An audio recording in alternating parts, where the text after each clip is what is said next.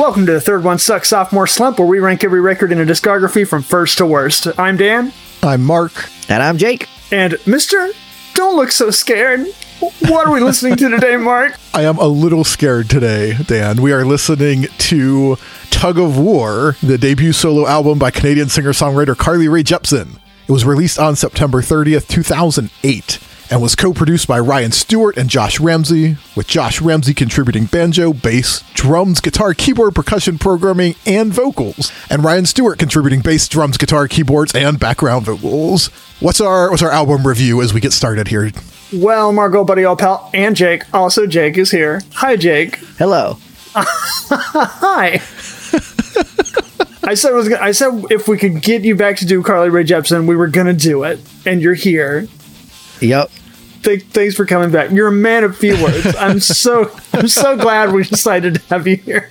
I have never in my life heard Jake Mason described as a man of few words. That is a rarity. I'm very taken aback at this moment. There's a whole document in front of me, and I know that I am the color yellow, and there's no yellow in here, so I didn't want to disrupt the flow. So I was going to let y'all get through it before I talk about the Queen of the Universe, Carly Rae Jepsen. It's all right. We'll get there in just a second. I just wanted to acknowledge that you're here for everyone who's like, wait, do they have one more name? And then now they're just carrying on like normal? What if that was it? What if you just sat here the whole time? And I'm Jake, and then that's it. I'm done for the rest of the... That'd be wild. We talk just around you the entire time till we get to the very end, and then we ask you what you thought of the album, and you're like, it's all right. It's pretty good. And that's it.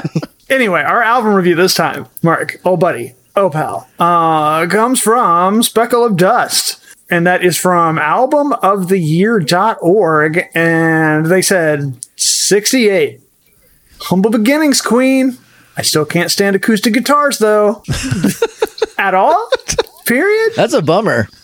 I would say that is like a hefty part of music is acoustic guitars. I feel like Speckle of Dust had a... We've all seen... we're not supposed to be talking about movies, but we've all seen Barbie at this point, I'm sure. Oh, yeah. I feel like that Speckle of Dust was subjected to the Matchbox 20 push scenario. They got pushed, yeah. I think that's probably happened to Speckle of Dust, and it's just turned them off entirely to acoustic guitars.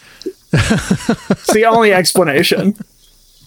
There was a run of time, like if Speckle of Dust is from the 90s, where every song was an acoustic guitar and a dude who sounded like this. And I can see getting tired of acoustic at that point. So Stain. Yeah. Stain's entire deal. Yeah. Right, exactly. For sure. You just expect Eagle Eye Cherry to come busting through the door when the acoustic starts. It's that particular time in music is fascinating to me because it was all the worst dudes you've ever met in your life who loved it. And it was like, they're trying to perform this like vulnerability, but also trying to sound as manly as possible while doing it. They still have to be cool and manly about it. It's so bizarre. It's so fucking weird to me. I could never get into like the creeds or whatever of the world because it was just very much that whole like. Well, it's weird because like it's coming off the 90s where every song was a one-hit wonder. Like most of the songs were just like you're never gonna hear from that person again. Yep. And then there was like that wave of like what you're just talking about, and then it like kind of died out for like 1 second, and then like all at once every like new metal band was like we gotta do one song with an acoustic guitar though. And I feel like there was just like an order from on high, like every one of you get an acoustic guitar, put out a song right now. 2006 is going to be a weird year for everybody, but you're going to have an acoustic guitar for it. That year is so accurate, Jake. That was like Finger 11 territory. I remember viscerally where I was whenever this was happening. Yeah, it's like that. That was like the Hinder happened in that Hinder, year, the Stained specifically was like, we're going to do acoustic stuff now. Just absolutely a wild year for music. It was such a thing that drove so many people up the wall that like I still will on occasion just text my sister, it's been a while, just to get a visceral reaction. Oh goodness, but we're not here to talk about Stain. Thank Christ. We are here Yeah, I would not be on that one, I don't think. Talk about... So, look, I wouldn't blame you. I would advise against it, in fact.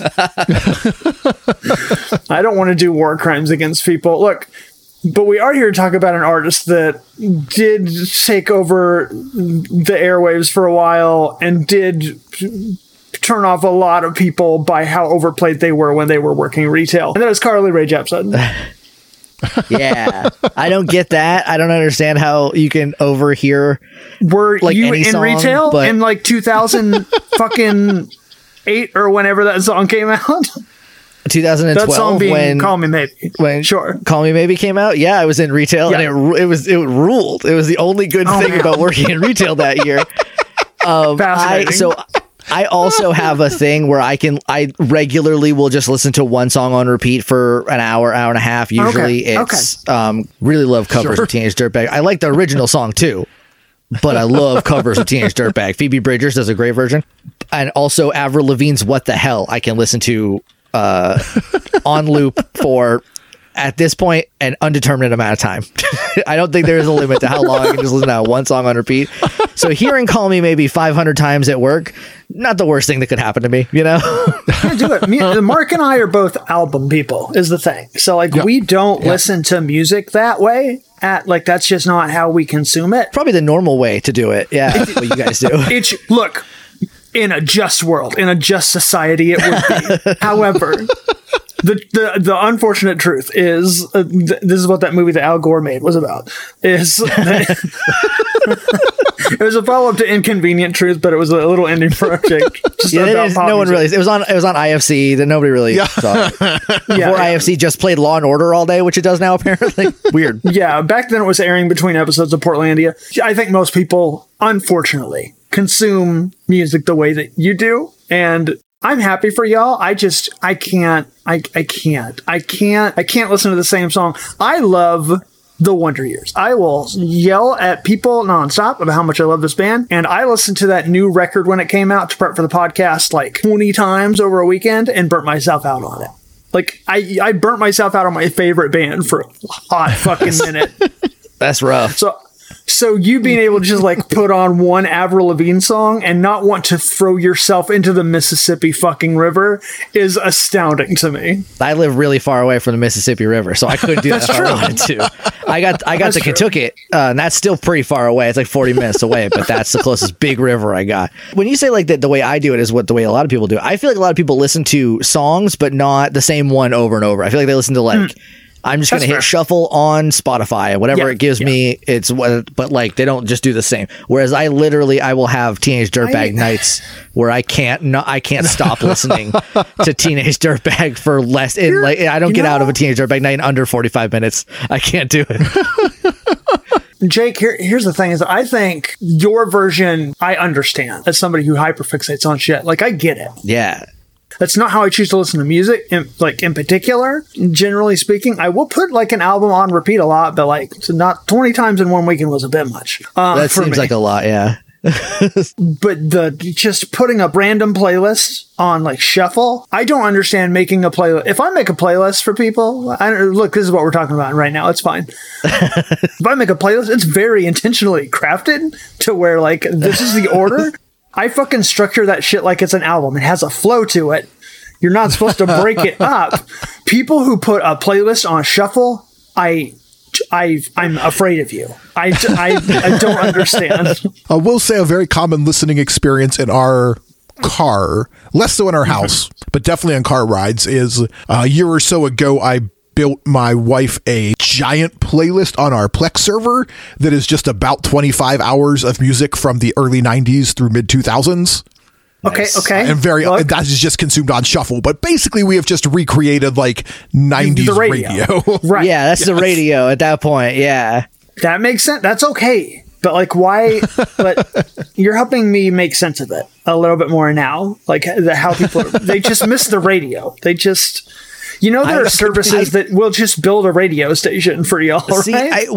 I think that's part of it, but it's also like if you could tell the radio, not this one, do a different one right now. Sure. That makes more sense to me than like I very intentionally put all these songs that I want to hear on a playlist, but I also don't give a fuck when I hear them. What? I care enough to know which ones are going to be there, but I want it to be a complete surprise. Tell me about your experience with this album, Dan. When's the first time I heard this record? Probably about a week ago, when we finally realized, hey, we're going to make this work. It's going to happen. I had no real incentive to go back and listen to the very first Carly Rae Jepsen record prior to that. You don't usually go back to listen to 2008's Tug of War by Carly Rae Jepsen. I love Carly Rae Jepsen. I haven't listened to this album in a decade, I think, before today. So fair. It's not as good as her later stuff, but I can see the building blocks, and I like that about it. Sure, it's humble beginnings, Queen. Humble beginnings, Queen. Still hate acoustic guitars. So. Yeah.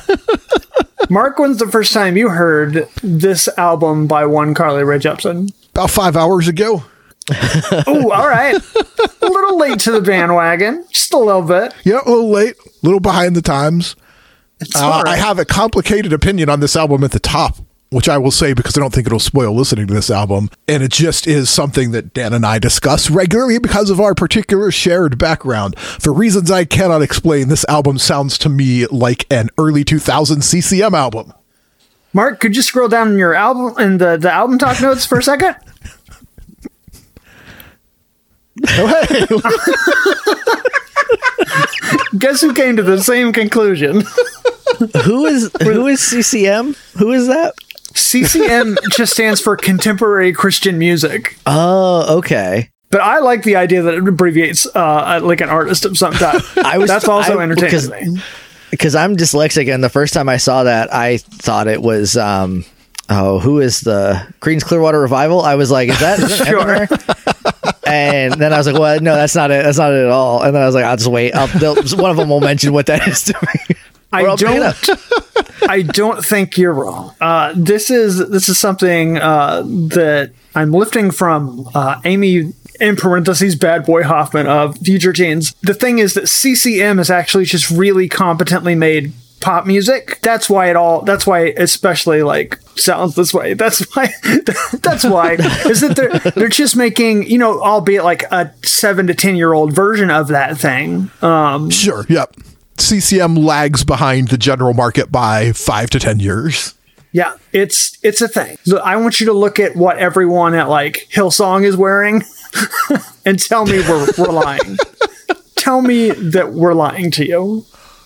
You can't. I don't have the same background, so I didn't pick up on any of those. But I'm also the same person who because I feel like I'm a little bit younger than Mark, and I feel like I'm a little bit younger than Dan.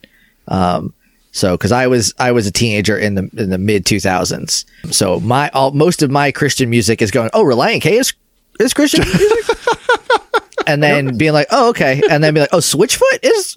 Okay, yeah, sure. All right. Sure. And then just kind of like letting that wash over me and not have to deal with it anymore. So I cannot wait for the day that I bully Mark into us just covering a random CCM artist that we can actually just be the most critical versions of ourselves. Let the real you, the deep you get out. Yeah. Look, before we started our last episode, which I didn't mention in this last episode, listener, that was our 100th episode last episode. Oh, congratulations. We did 100 episodes. Mark wasn't there for all of them, but he was there for most of them. But still counts. But I was here. I was here the whole time, baby. Or I'm sorry, depending on how you feel about my presence in particular. But yeah, one day I'll bully you into like doing a CCM version of this, and we will. Because I feel like that it's got to be me and you, bud. If that's going to happen on this version of the show, like I'm trying to figure out if we're doing CCM, what is the funniest version of that to do? Right, exactly. Yeah, that is the question. Is like, what is the most this? Because in my heart, I want the answer to be like Jawbone Hill or Johnny Q. Public. That's but never none of them had any like cultural penetration, so that won't make any sense. I've never heard those names before in my entire life. So they were like mid-90s grunge CCM. Oh, okay. There used to be charts, Jake. This is legitimate charts like that unfolded and they would hang on the wall of your youth group that were like, do you like the sound of this not Christian band? Try this instead. Okay, this is the one that'll get you into heaven if you right, exactly. Right. Okay. And so the Jawbone Hills of the world were like, so you want to listen to Nirvana, but you still want to get into heaven. Try Jawbone Hill. In the early 90s, I was only listening to country music, and they didn't have to hide any of that. They didn't have to trick you with it. Nope. So I guess I just missed most of that experience. But I did get Shania Twain and Garth Brooks out of it, and I wouldn't trade that for anything. So. Amongst all the pop country in the world, if you're coming out with at least Shania Twain in your back pocket, you're doing okay. Yeah. The answer may be DC Talk because they had a manageable number of albums. I don't know about them decent Christian talk boys. It may be too. That may be too raw of an experience, Mark. I don't want to be like. What, Mark? Do you want to? You're going to sit here and tell me to my face you want to get on this mic and talk about a song called "Colored People"? I don't. Yikes! Do you want me to talk about my first time hearing Carly Rae Jepsen's album to get you out of this tailspin? Yes, please. Or we can talk about Tailspin, the animated after-school Disney television show where Baloo flew a plane Baloo for some reason? was a pilot. Yeah. Every time if I think about Tailspin, I think about the DuckTales theme song, which I think is about as much as I can do on Tailspin. Tailspin Blue had a sidekick named Kit Cloud Kicker. That is a Star Wars ass name, by the way. It is. The first time I heard Carly Rae Jepsen's Tug of War was shortly after I heard her breakthrough album, Kiss. Mm-hmm. And I was like, let me check out maybe it was actually after that. There was because I remember my friend Josh being like, oh, she has an album from before that. And I was like, what? And then I listened to it, I think probably on YouTube. Like I just Googled all the songs and listened to it there. Because I found out today that I don't have the album, so I had to have listened to it somehow, and this was way before Spotify. So I think I listened to it and I was like, "Oh, this is neat." I'm gonna go back to listening to Kiss instead. But I do, if hearing it again today, I do like it a lot more than I remember liking it. But Nice. I'm also a much softer touch now. I cried watching the Mario movie. I ugly cried at the end of the Mario movie yesterday. I saw that. Luigi saves Mario, and you don't expect that to happen, but it's like a sibling stuff gets me every time, and sure. Luigi just like comes out of nowhere, saves Mario, and I was like, how dare you do this to me, Luigi? We're not talking about movies. We're not talking about the movie. Yeah, if you're wondering, and you've listened this far into the podcast already, why are they talking about movies? And you skipped over our last 3 episodes. First of all, how dare you? But also, welcome back. We're doing Sophomore Slump for a bit because SAG and the WGA are still on strike. And so we just don't want to fuck with any of that. And we just decided, let's just steer clear of movies until that's all in a better place. So we're doing these episodes. And yeah, if you haven't done one of these with us before, we listen to the album live and you can listen along with us. If you want to do that, we have all the timestamps in the description below. So you can jump back in if you get desynced. Regardless of however you choose to consume this hashtag content, we'll count down from 3, 2, 1, go, and we will press play on go. That all make sense? I think that all makes sense. Makes sense to me. Is everyone ready to actually get this Ding Dang record started? I am. Hell yeah. Mark, you're so excited. You sound so stoked, Mark. Sounds so cool, so absolutely psyched out of your mind to listen to this coverage. It is bananas how excited you are. Okay. All right. Well, I will count us down 3, 2, 1, go, and we will press play on go. Y'all ready? Yes. Sure. All right. On 3, 2, 1, go. Now comes the delicate dance of trying to get the volume, the mix right in my ears. Right. What year is this from? And I know the answer is 2008, but you know what I'm really asking, right? We starting this record off with Bucket. The first song that this reminds me of is No Rain by Blind Melon. Oh, okay, yeah. I don't know if that's accurate or not, but that's just the first thing that that hits my brain. Jake, this song has upstrokes. You're famously not a ska fan, but is that a thing that you're not allowed to go upwards unless you're doing ska? Is that? It's that syncopated little reggae rooted upstroke syncopation on the off note. Yeah, that's why it sounds bouncy. Look, I love the bounce. I like the bounce of it. Okay. The problem is that every ska song that I've ever heard, outside of a couple Less Than Jakes and some Real Big Fish, it literally sounds like it's the same. And I don't know if that's. I think that's a me problem. But my very dear friend Eric used to describe ska as it is like a bunch of clowns hitting each other on the head with hammers. Yeah, I can see that. This is also, I think I read somewhere when I was looking up this album on the Wikipedia recently. Sure. That this is interpolating a children's song. Yeah. Oh yeah. Do you not know Hole in the Bucket? Nope. Wow. Didn't you grow up? It's an old Harry Belafonte song for children. Yeah. We used to sing this song on road trips frequently because it's the sort of song that can just kind of sing forever. Huh. For that, didn't do a lot of road trips growing up. TBQA.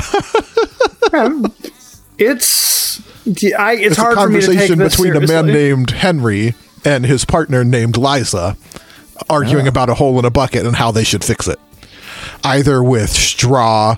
But it's one of those the premise establishes, and then it just so it's we should fix it with straw. Well, the straw's too long. Cut it. Well, the knife's too dull. We'll sharpen it. Well, I don't have a stone. It's that, but forever. It's just sort of a beer bottles on the wall kind of deal where you just keep doing it tradition. Forever. Yeah, in the story tradition of the lamb chop song. Yes. We're already out of bucket and we're into Tug of War. Yes. This album is 31 minutes long, which is a quick listen. Yeah. We've been doing those lately. It's pretty nice. Yeah, we just did Pet Symmetry prior to this, and all of those albums. I think the last one was maybe close to 40, but the first two clocked in under 30. That's in and out real quick, just get in and get out. I like that. This is the title track, by the way. We're on Tug of War. Yeah. She wonders who's you're screwing. So I think this is before she was on Canadian Idol, because she was on Canadian Idol, which is American Idol, but in Canada, in case you couldn't parse that together. Yeah. The only thing I've ever seen of her on Canadian Idol is her doing a cover of Killer Queen by Queen. And it's very good. But I don't know if this is before that or after that. I had to imagine it's after, but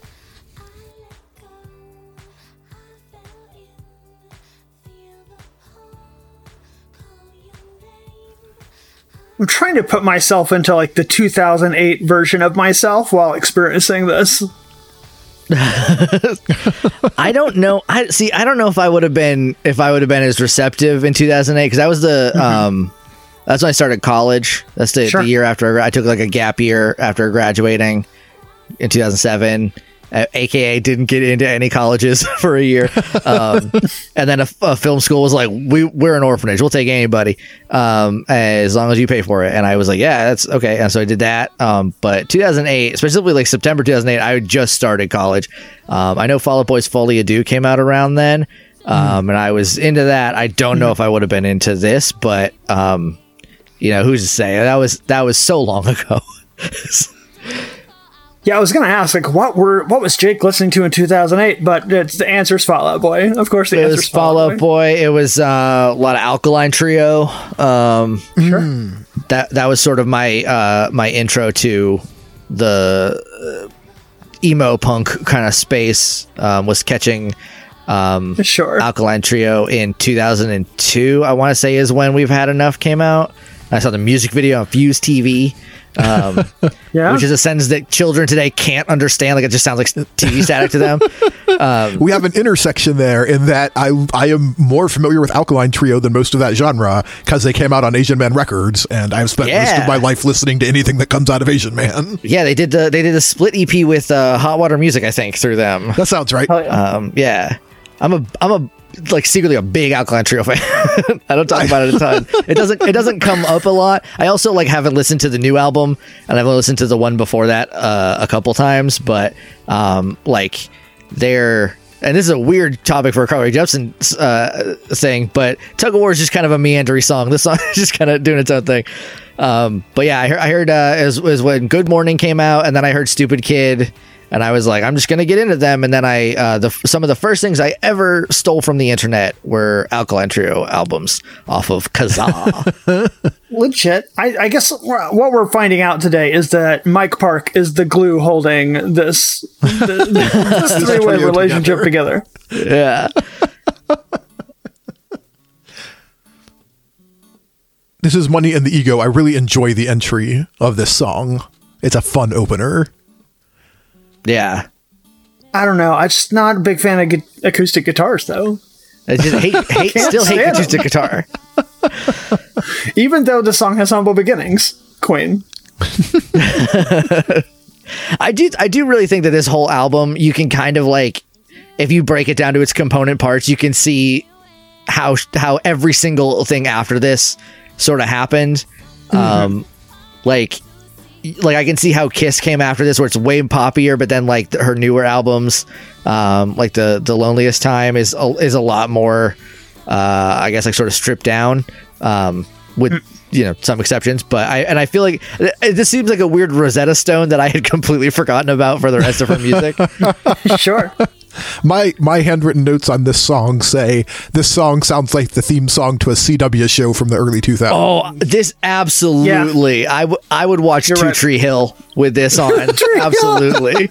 Oh man, I wish that existed. I wish that was the sequel to One Tree Hill. That's like, how like Boruto is like after Naruto. It's like Two Tree Hill.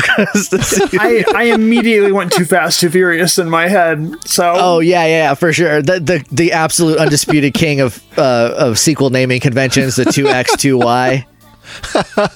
Two Hill, Two Tree. I know exactly one thing about One Tree Hill, and that is that it has Minkus from Boy Meets World in it.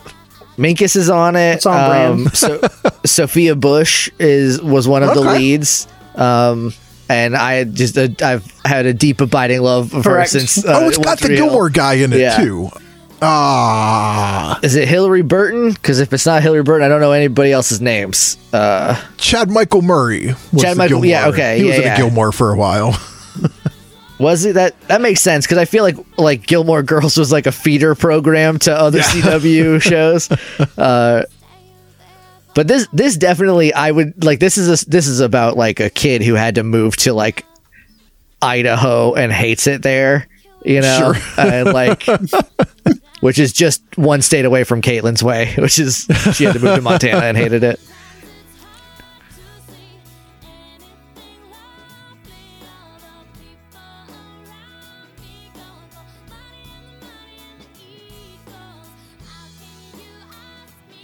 I quite enjoy this song. I have a real good time with it. I think this is the song that got stuck in my head from the record. Like, I hadn't listened to this song in particular in like it's very hooky, a week at this point, and it's the one that came to mind. Yeah. If any song was making it onto a playlist post listening to this album again, I would probably be this one. It's got a weirdly like Brandi Carlile kind of vibe to it. Yeah, I can hear like that. A much happier Brandi Carlile, but like still. Also, this album did come out post Canadian Idol, which makes a lot of sense. Okay. This is now Tell Me. We're already on to the fourth song. Yeah. And this was 2 minutes and 20 seconds. This is a TikTok song. Like this entire song could fit in a video on Twitter, which has a 2 minute and 20 second time limit. Yeah, that's the exact time limit on TikTok videos. 2 minutes and 20 seconds. Actually, they took away the 3 minute feature. Like, yeah, and they put very recently, and they put 10 minutes on, and we hate 10 minutes, and if we stop it at 3 minutes, it doesn't promote it the same way a 3 minute did. TikTok, why do you do this? And the only answer I can come up with is because. I'm fascinated by the fact that I know that both me and Jake are on TikTok, and I have never once run into you on there. Not. I don't post on TikTok is the trick. Look, that's probably just like wise words to live by. Just don't post on TikTok. Yeah. So honestly. the thing when I started like looking at TikTok, and a lot of it is just looking at TikTok, because like sometimes I'll just be like, I'm just gonna put TikTok, and then I just will disassociate for like 3 hours. Right. Right. Which I've tried to like cut down, because I was like, this is ruining my brain, and I can feel that. But like when I got TikTok, I was like, I made like the conscious decision, like I'm not gonna post on here. I didn't like comment on anything, and I don't want to brag, but I would say my ratio of top comments to not top comments is way in the favor of top comments, and that's anxiety inducing enough. I cannot imagine having a video accidentally hit the algorithm. Oh boy, that would be absolutely nuts. That's the part that I'm most surprised about, is because like I feel like I come across, we have some overlap of stuff, and I feel like I should have seen a Jake Mason comment somewhere. It's like and yet. and yeah, I mean, if you see anything from Resident Boogeyman, that's me, because that's that's the what I just put on there, because that's I think of like the Twitch thing. I think that's the first place that I had that, because my roommate, my first day of college, it's also my best friend. We moved down there together. We were putting a couch together and heard a weird noise somewhere, and he was like, "Oh, that's just our Resident Boogeyman." Ooh. And that just stuck, and so that's where I am. That's the secret. I don't post. Don't come looking for me. No one follows me because I'm private. And that's it's just a nice little place. I don't have to worry about anything. Oh yeah, we love that. This is heavy lifting now, by the way. Yeah. This is, I think, the least, looking at the numbers on Spotify, at least, the least played song. I do not understand Spotify listening numbers. It's not, but it's close. I get mad when I look at that stuff on Spotify. I'm like, this is the song people are sleeping on these records. Why is this happening? How does this happen? And the answer is people don't listen to full records. They listen to the singles, and then maybe like they listen to the first 3 tracks, and then they get bored and switch to something else. I feel like there's been like kind of a rash of not recently. I feel like the albums I've listened to recently are not doing this, but there was a while where like it seemed like the first 3 songs were like the Sphinx's riddles that you had to get through to get to the rest of the album for like a lot of stuff. And I don't like, that's not a good idea, but I just felt like they were like daring you to listen to the rest. It's not a winning strategy if you want to make your listeners stick around. For sure. You need to grab them with that first song. You gotta front load it. Like the Mountain Goats, like they do a weird thing where they will put all their good songs at the start and the end, and then the middle, for not all of their albums, but for some of their albums, is like just long bummers. Here's the thing. I have argued for a long time, because when listening to Pet Symmetry, one of the things Dan and I commented on is that those albums are all structured very well. Like whoever assembled them did a great job. And I have argued for a long time that the Mountain Goats and John Darnielle is awful at assembling his own albums. And it feels so validating, Jake, to hear you say that, because I have screamed that from rooftops for a while now.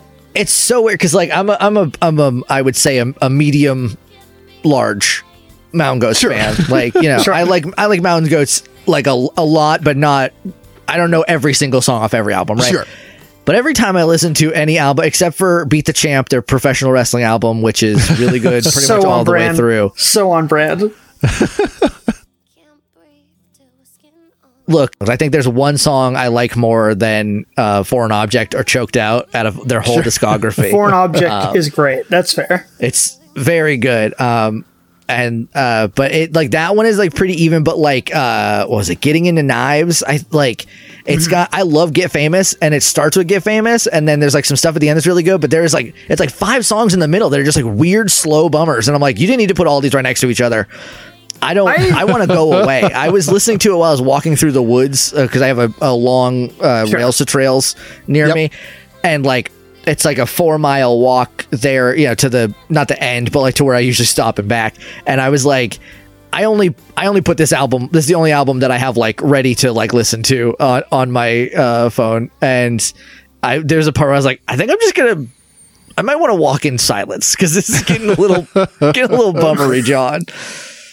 How do you listen to the Mountain Goats and then be upset that you have a bummer record? That's my follow-up question. It's not that it's a bummer record. It's there's so many bummers in a row without any like aperitifs in between. Like okay. I just need something with a major seventh in there anywhere. Just anywhere in the middle of those, and I'll be okay. Gotcha.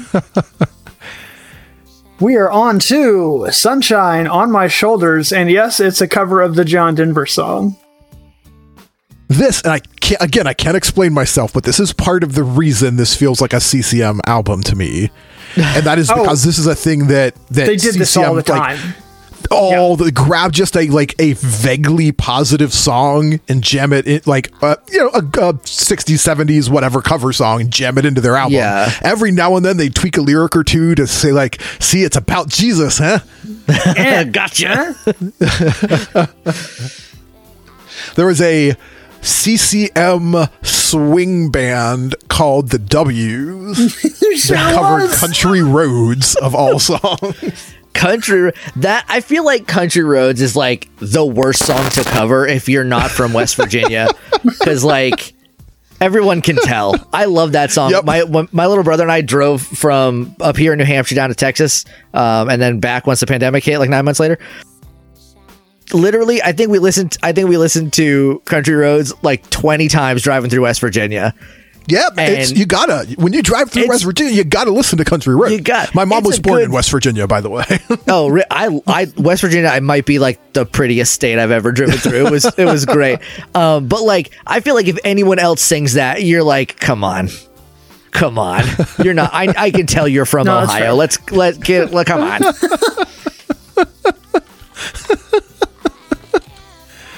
I believe, Dan, weren't the W's from your neck of the woods? Something tells me they were from Oregon. I was thinking they were Oklahoma, but as I look it up, that is Oregon, and that is why I was associating it. They both start with O's. We have one thing in common. Do you remember the W's? There's a lot of white people in both places. Sure.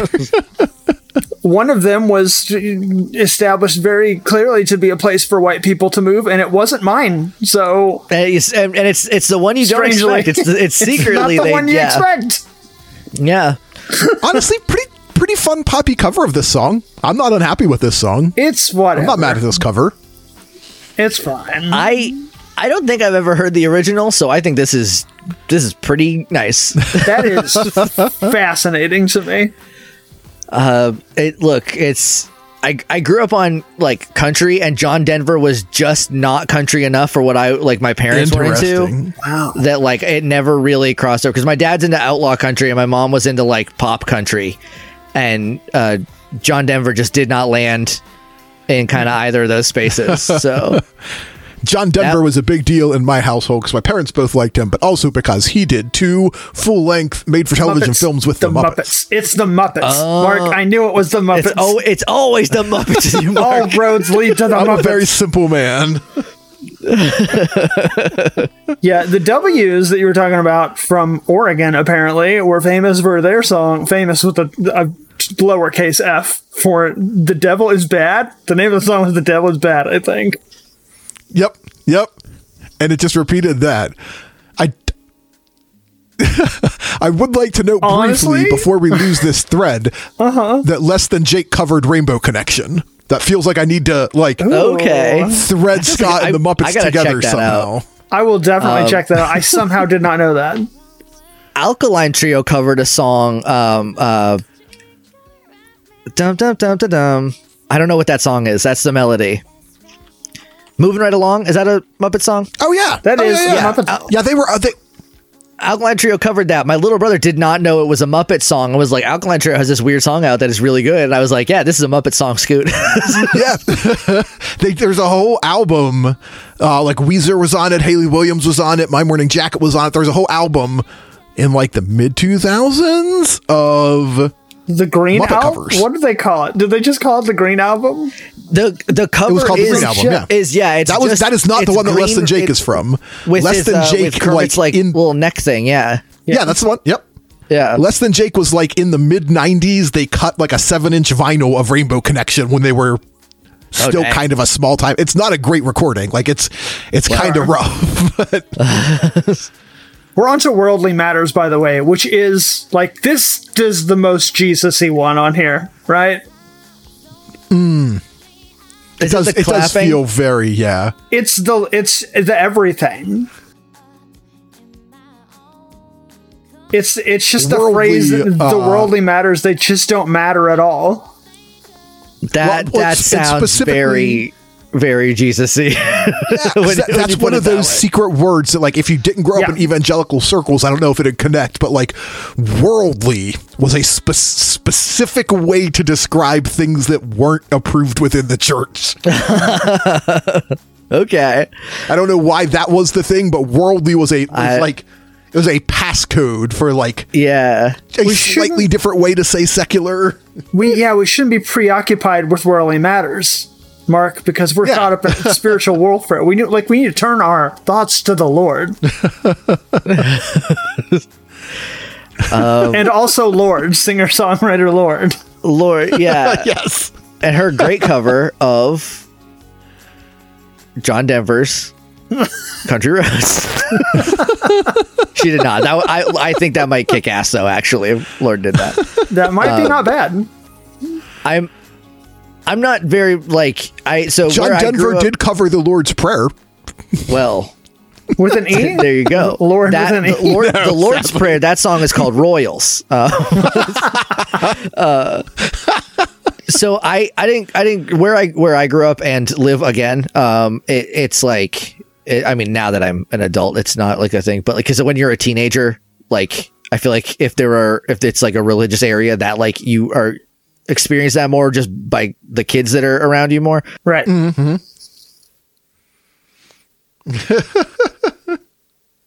But like, it's like a relatively religious area. I don't know which kind, because it's the Northeast. I think my friend's mom is Lutheran. I don't know if that's Lutherans and Episcopalians are real big in the Northeast. Okay. So they're Presbyterians. There's a lot of presbys up that way. They can only eat fish on Wednesdays. Is that it's my favorite joke about Presbyterians. So like, but that last song, Worldly Matters, does sound like something that I would have heard like driving by a church for sure. Yep.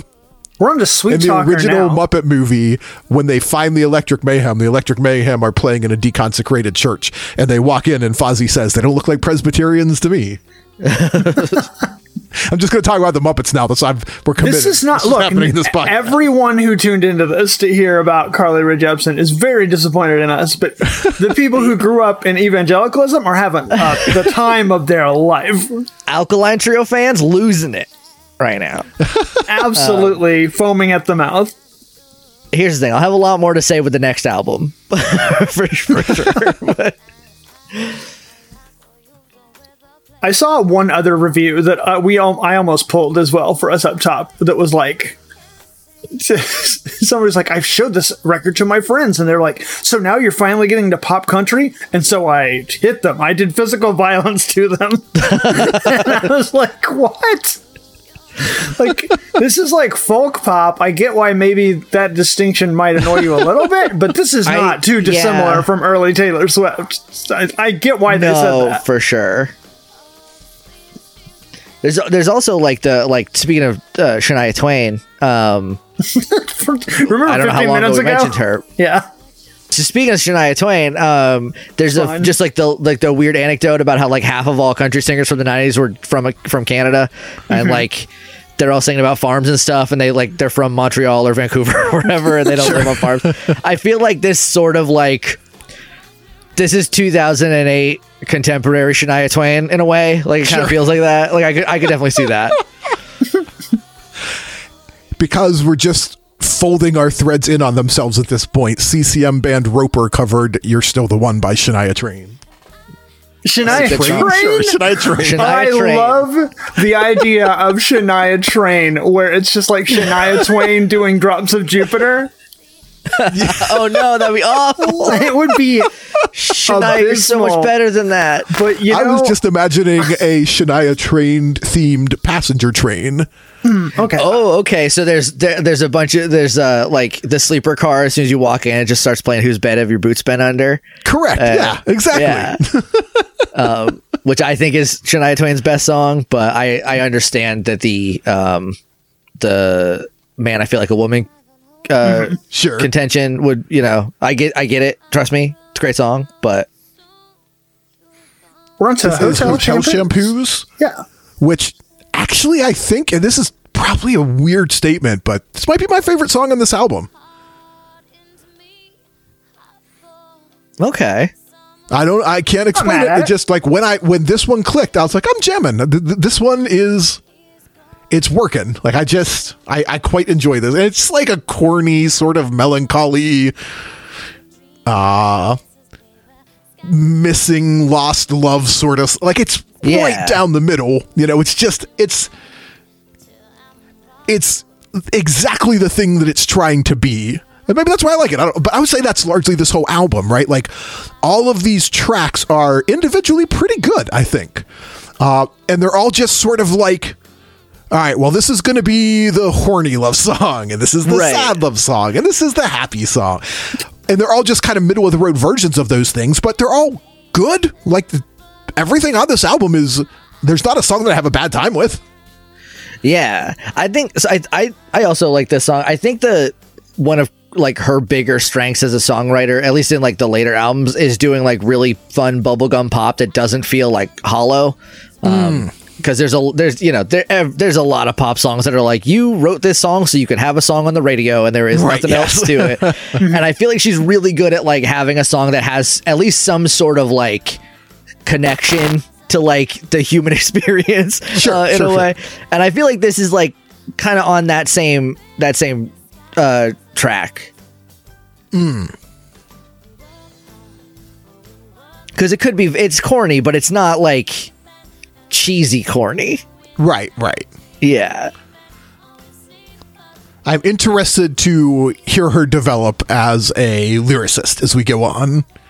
I still think that like maybe one of the top most romantic lyrics of all time is in "Call Me Maybe." Okay, Jake. Okay, you can look.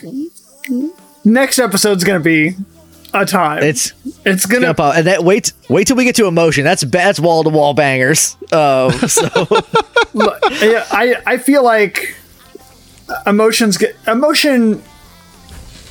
is the one to beat for number one. I think probably for everybody. It's just making a guess, just taking a stab in the dark. It's gonna be hard. It's such a good album. We're on to Sour Candy. Yeah, this is our outro song. I love this Vanessa Carlton song.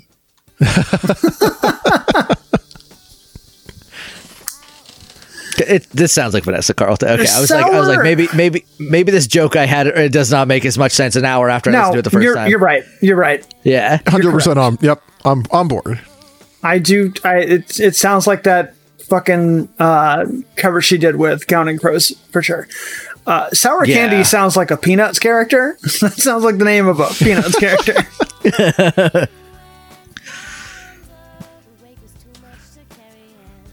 That's Peppermint Patty's mean cousin. Right. Yeah, exactly. And the band of Peppermint Patty is Sour Candy. Yeah.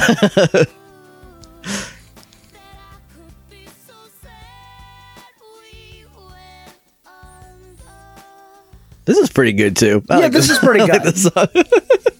Honestly, this one's pretty good. Yeah. I'm pretty mid on most of this record, but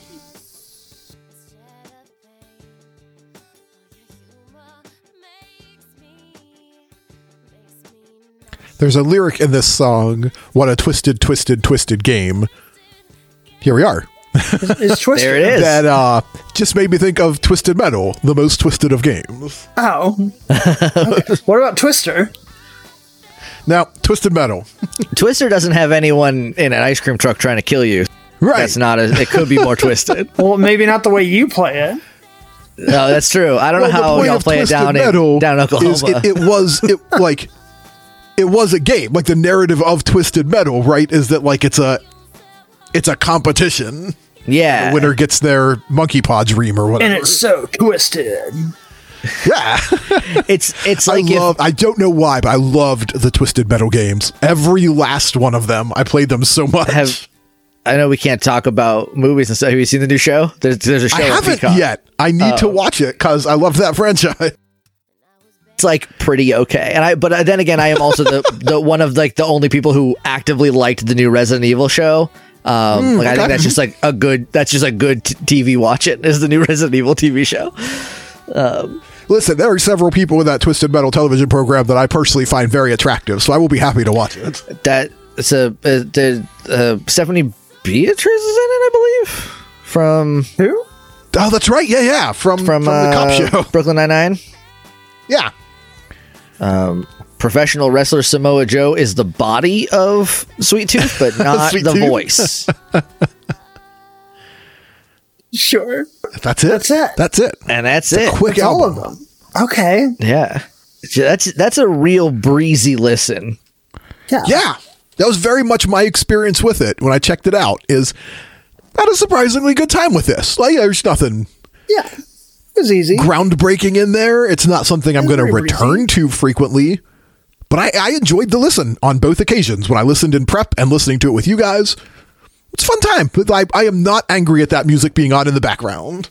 If I ran into Carly Rae Jepsen in public and she was like, "What did you think about my cover of John Denver's Sunshine song?" I would say that was a pretty easy breezy, beautiful cover, girl. Hey, you got there. Waiting 15 seconds for Mark to stop talking to make that halfway decent joke. I would love to run into someone that famous and have them ask me a really specific question. Look, like that. This is what I fantasize about, is that somebody very famous sets me up perfectly.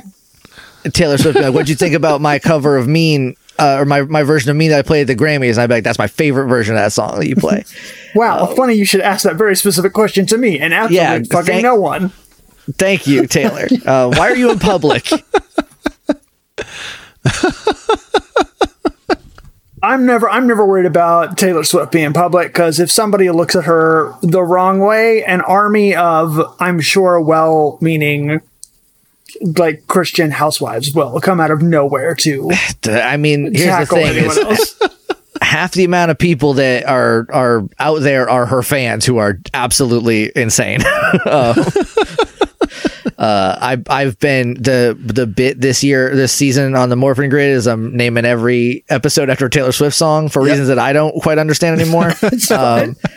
And so I've been listening to a lot of Taylor Swift lately, because I'd be like, what song? I found a lyrics database, and I will type in a word relevant to the episode, listen to the song, see if it fits.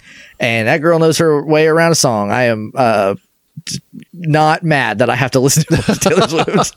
Like, she is a very competent singer-songwriter. I love that we're talking about Taylor Swift on a Carly Rae Jepsen episode, but we've also already talked about Christian swing music in the 90s, so it doesn't fucking matter anymore. Nothing matters. Look, I feel like if there's anything you can say about Carly Rae Jepsen's 2008 album Tug of War, it's that I feel like it would fit in the same place as a Taylor Swift album from around that time. I don't think, which I believe was Speak Now. Maybe was Speak Now was 2008. Maybe that was Fearless. I'm not sure. You were talking, Jake, a little bit before we got recording about how you're like, you love Carly Rae Jepsen and you love K-pop, and like that's a crossover for you. I was talking to a friend of mine this last week, and they brought up this like K-pop act Pink or FX and like their record Pink Tape. Are you familiar with this at all? I am not. I think I know of the group, but I don't. I'm not 100% sure I could name a song they done. Okay, apparently, I believe the song "When I'm Alone" by FX. It was originally like a song for Carly Rae Jepsen, and then like they took it, and apparently there's a lot of like they're like one of like the OG K-pop bands in the state, but they just like never took off. They were like underappreciated, and then I think Girls' Generation was like the next band that was like on their label, and they just took over the fucking world, and nobody knows about FX now. Now that you said they were from that long ago, I definitely know who FX is, because they're like there's weird like waves of K-pop that like until like BTS, you know, decided they were going to be the number one band on the planet Earth. They woke up one day and decided, what if we just they were like, what if we on planet Earth? And like, and here's the thing, we're on a music podcast, so I feel like I can talk about BTS for 1 second and how that they're like very okay. Like I don't like they're like as a K-pop fan, they are like the most like milquetoast K-pop. They seem like lovely boys. Like as people, I genuinely think they are probably lovely. If you told me Lovely Boys was the name of a K-pop group, I would 100% believe you. There is a new one called Boy Next Door, I think. But like they're up until like I like Dynamite and I like Butter. They're two of their bigger songs, pretty fun. Everything else, I'm like, this is fine. This is pretty okay music. But they were like the number one. They were huge, and I was like, that's so weird to me. But again, they seem like I've seen a video of them like with, and I have to say this because they're fans. We're talking about fans that are go nuts like Taylor Swift. Their fans are called the Army, because they are out of control. I'm way less afraid of BTS fan folk. That is the last mistake you will ever make if you go too far with it. I disagree. I feel like there's a much more diverse fan base of people who listen to like and are obsessed with BTS. Anyone you know could be really into BTS of any like of like color or creed. And a lot of Taylor Swift fans are white women who really know how to weaponize that in harmful ways against maybe other minorities that are not as white as everyone on this podcast. How are we feeling about this record, y'all? About that we've definitely focused on this entire podcast.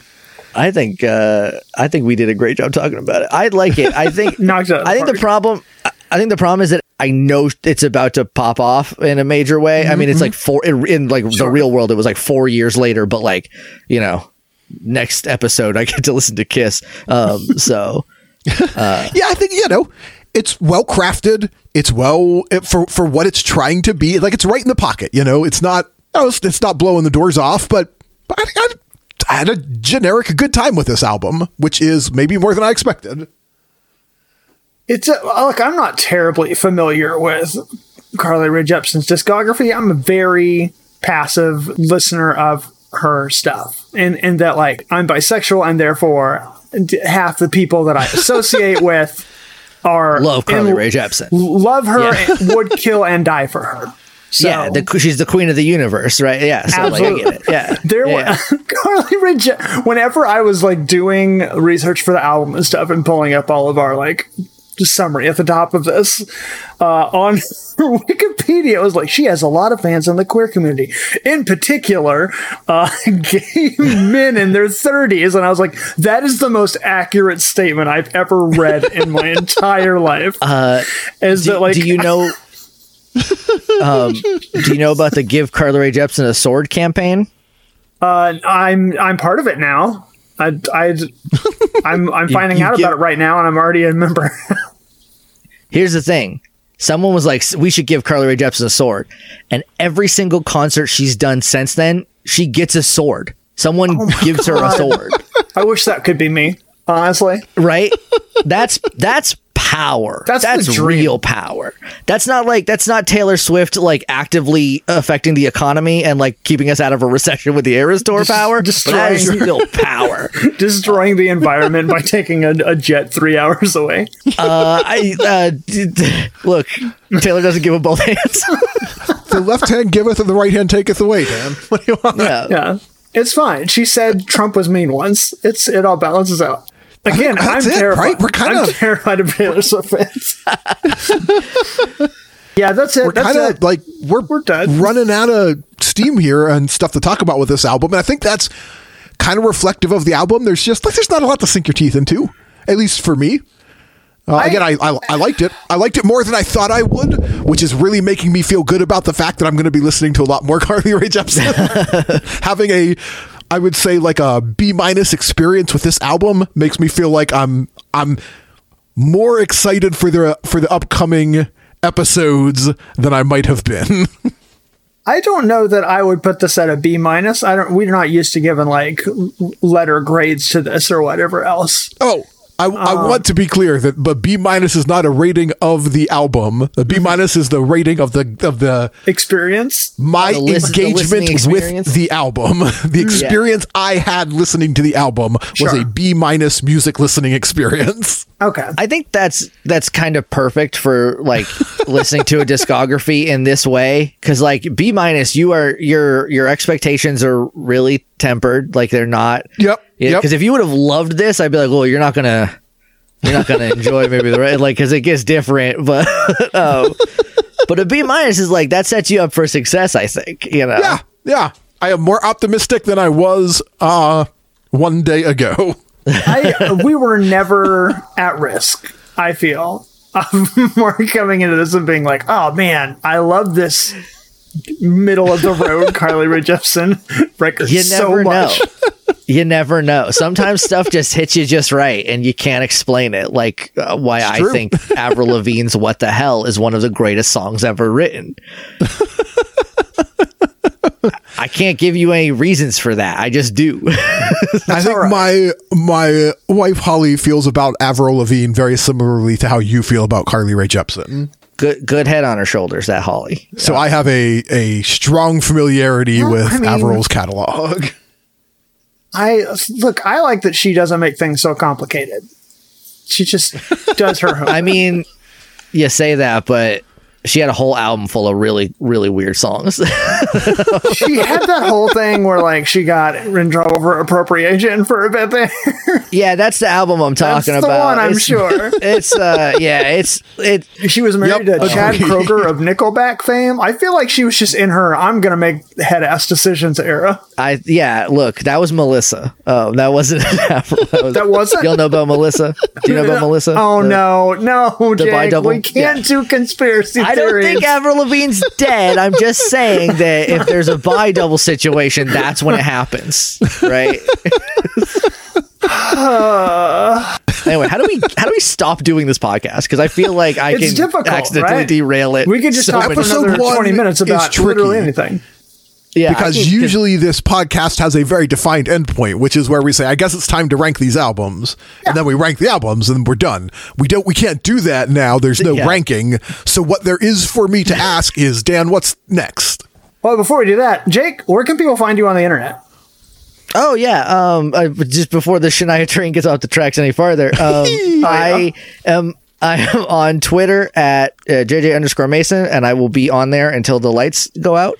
And that's I have put my 10 toes in the ground. I am not leaving there until I cannot go on that website anymore. I'm also on Blue Sky because I want to have options. At Jake Mason at whatever the hell the rest of it is on Blue Sky. That's too much. Right. I got a lot of podcasts. I got the Morphin Grid, which we're doing Jungle Fury right now, which is a real fun season that takes place during a writer's strike, and that's fun to talk about. Woo! The worst part, and this is a spoiler for the Morphin Grid for a lot of I don't know how far ahead we are, for like 7 or 8 episodes ahead, but the first like Scab episode is like unfortunately very good. Just gets a little tricky talking. But other than that, we're having a fun time. Every episode is named after a Taylor Swift song for reasons that I forget. I just decided that I'm doing that.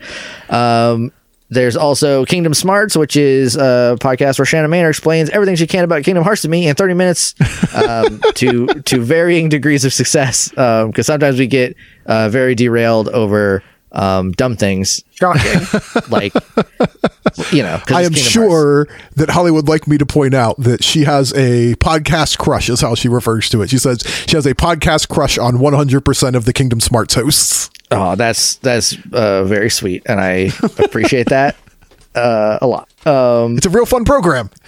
I think so. I forgot to edit an episode that I got to do now that I'm thinking about it. Shannon went to Japan and then she got sick, and I was like, I know that I need to get one. I need to edit one when she gets back, because that was like the 2. And then she got back and was sick, and I was like, I guess she's still away, so it's fine.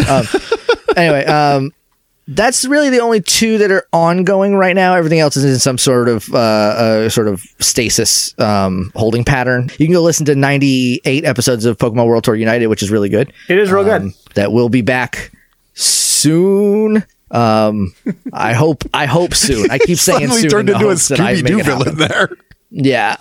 Look, I got real burnt out on editing specifically that podcast, and I don't want to be anymore, but I need to get back to it. But there's just like I did so much too quick towards the last set. Anyway, it's a good show though. I like it, and you should go listen to it. And that's pretty much it, I think, right now. Nice. I want to make sure we rolled the red carpet out there for you this time, because I did not do it last time, and I felt so bad about it after the fact. Just to assuage your feelings, if I have said where you can find me so many times in so many places that if I don't have to, sometimes it's pretty nice, honestly. Fair enough. All right, where are we going next? What's the next album? Next up, we're going to be listening to Carly Rae Jepsen's Sophomore effort, Kiss.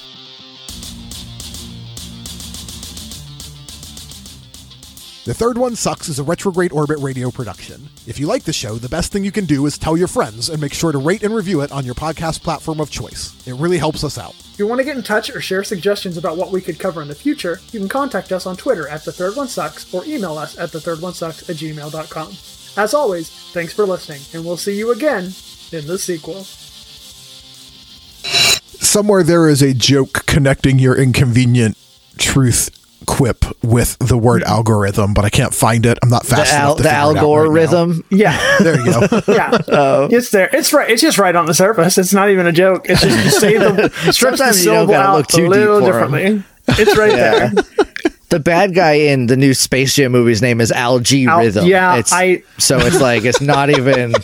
I didn't even do a lot of work to get to algorithm. So that's where my brain went, and I hated it. Why is Don Cheadle in that movie? That movie sucked. That movie's. Tell me about your experience with this album, Dan. Jake.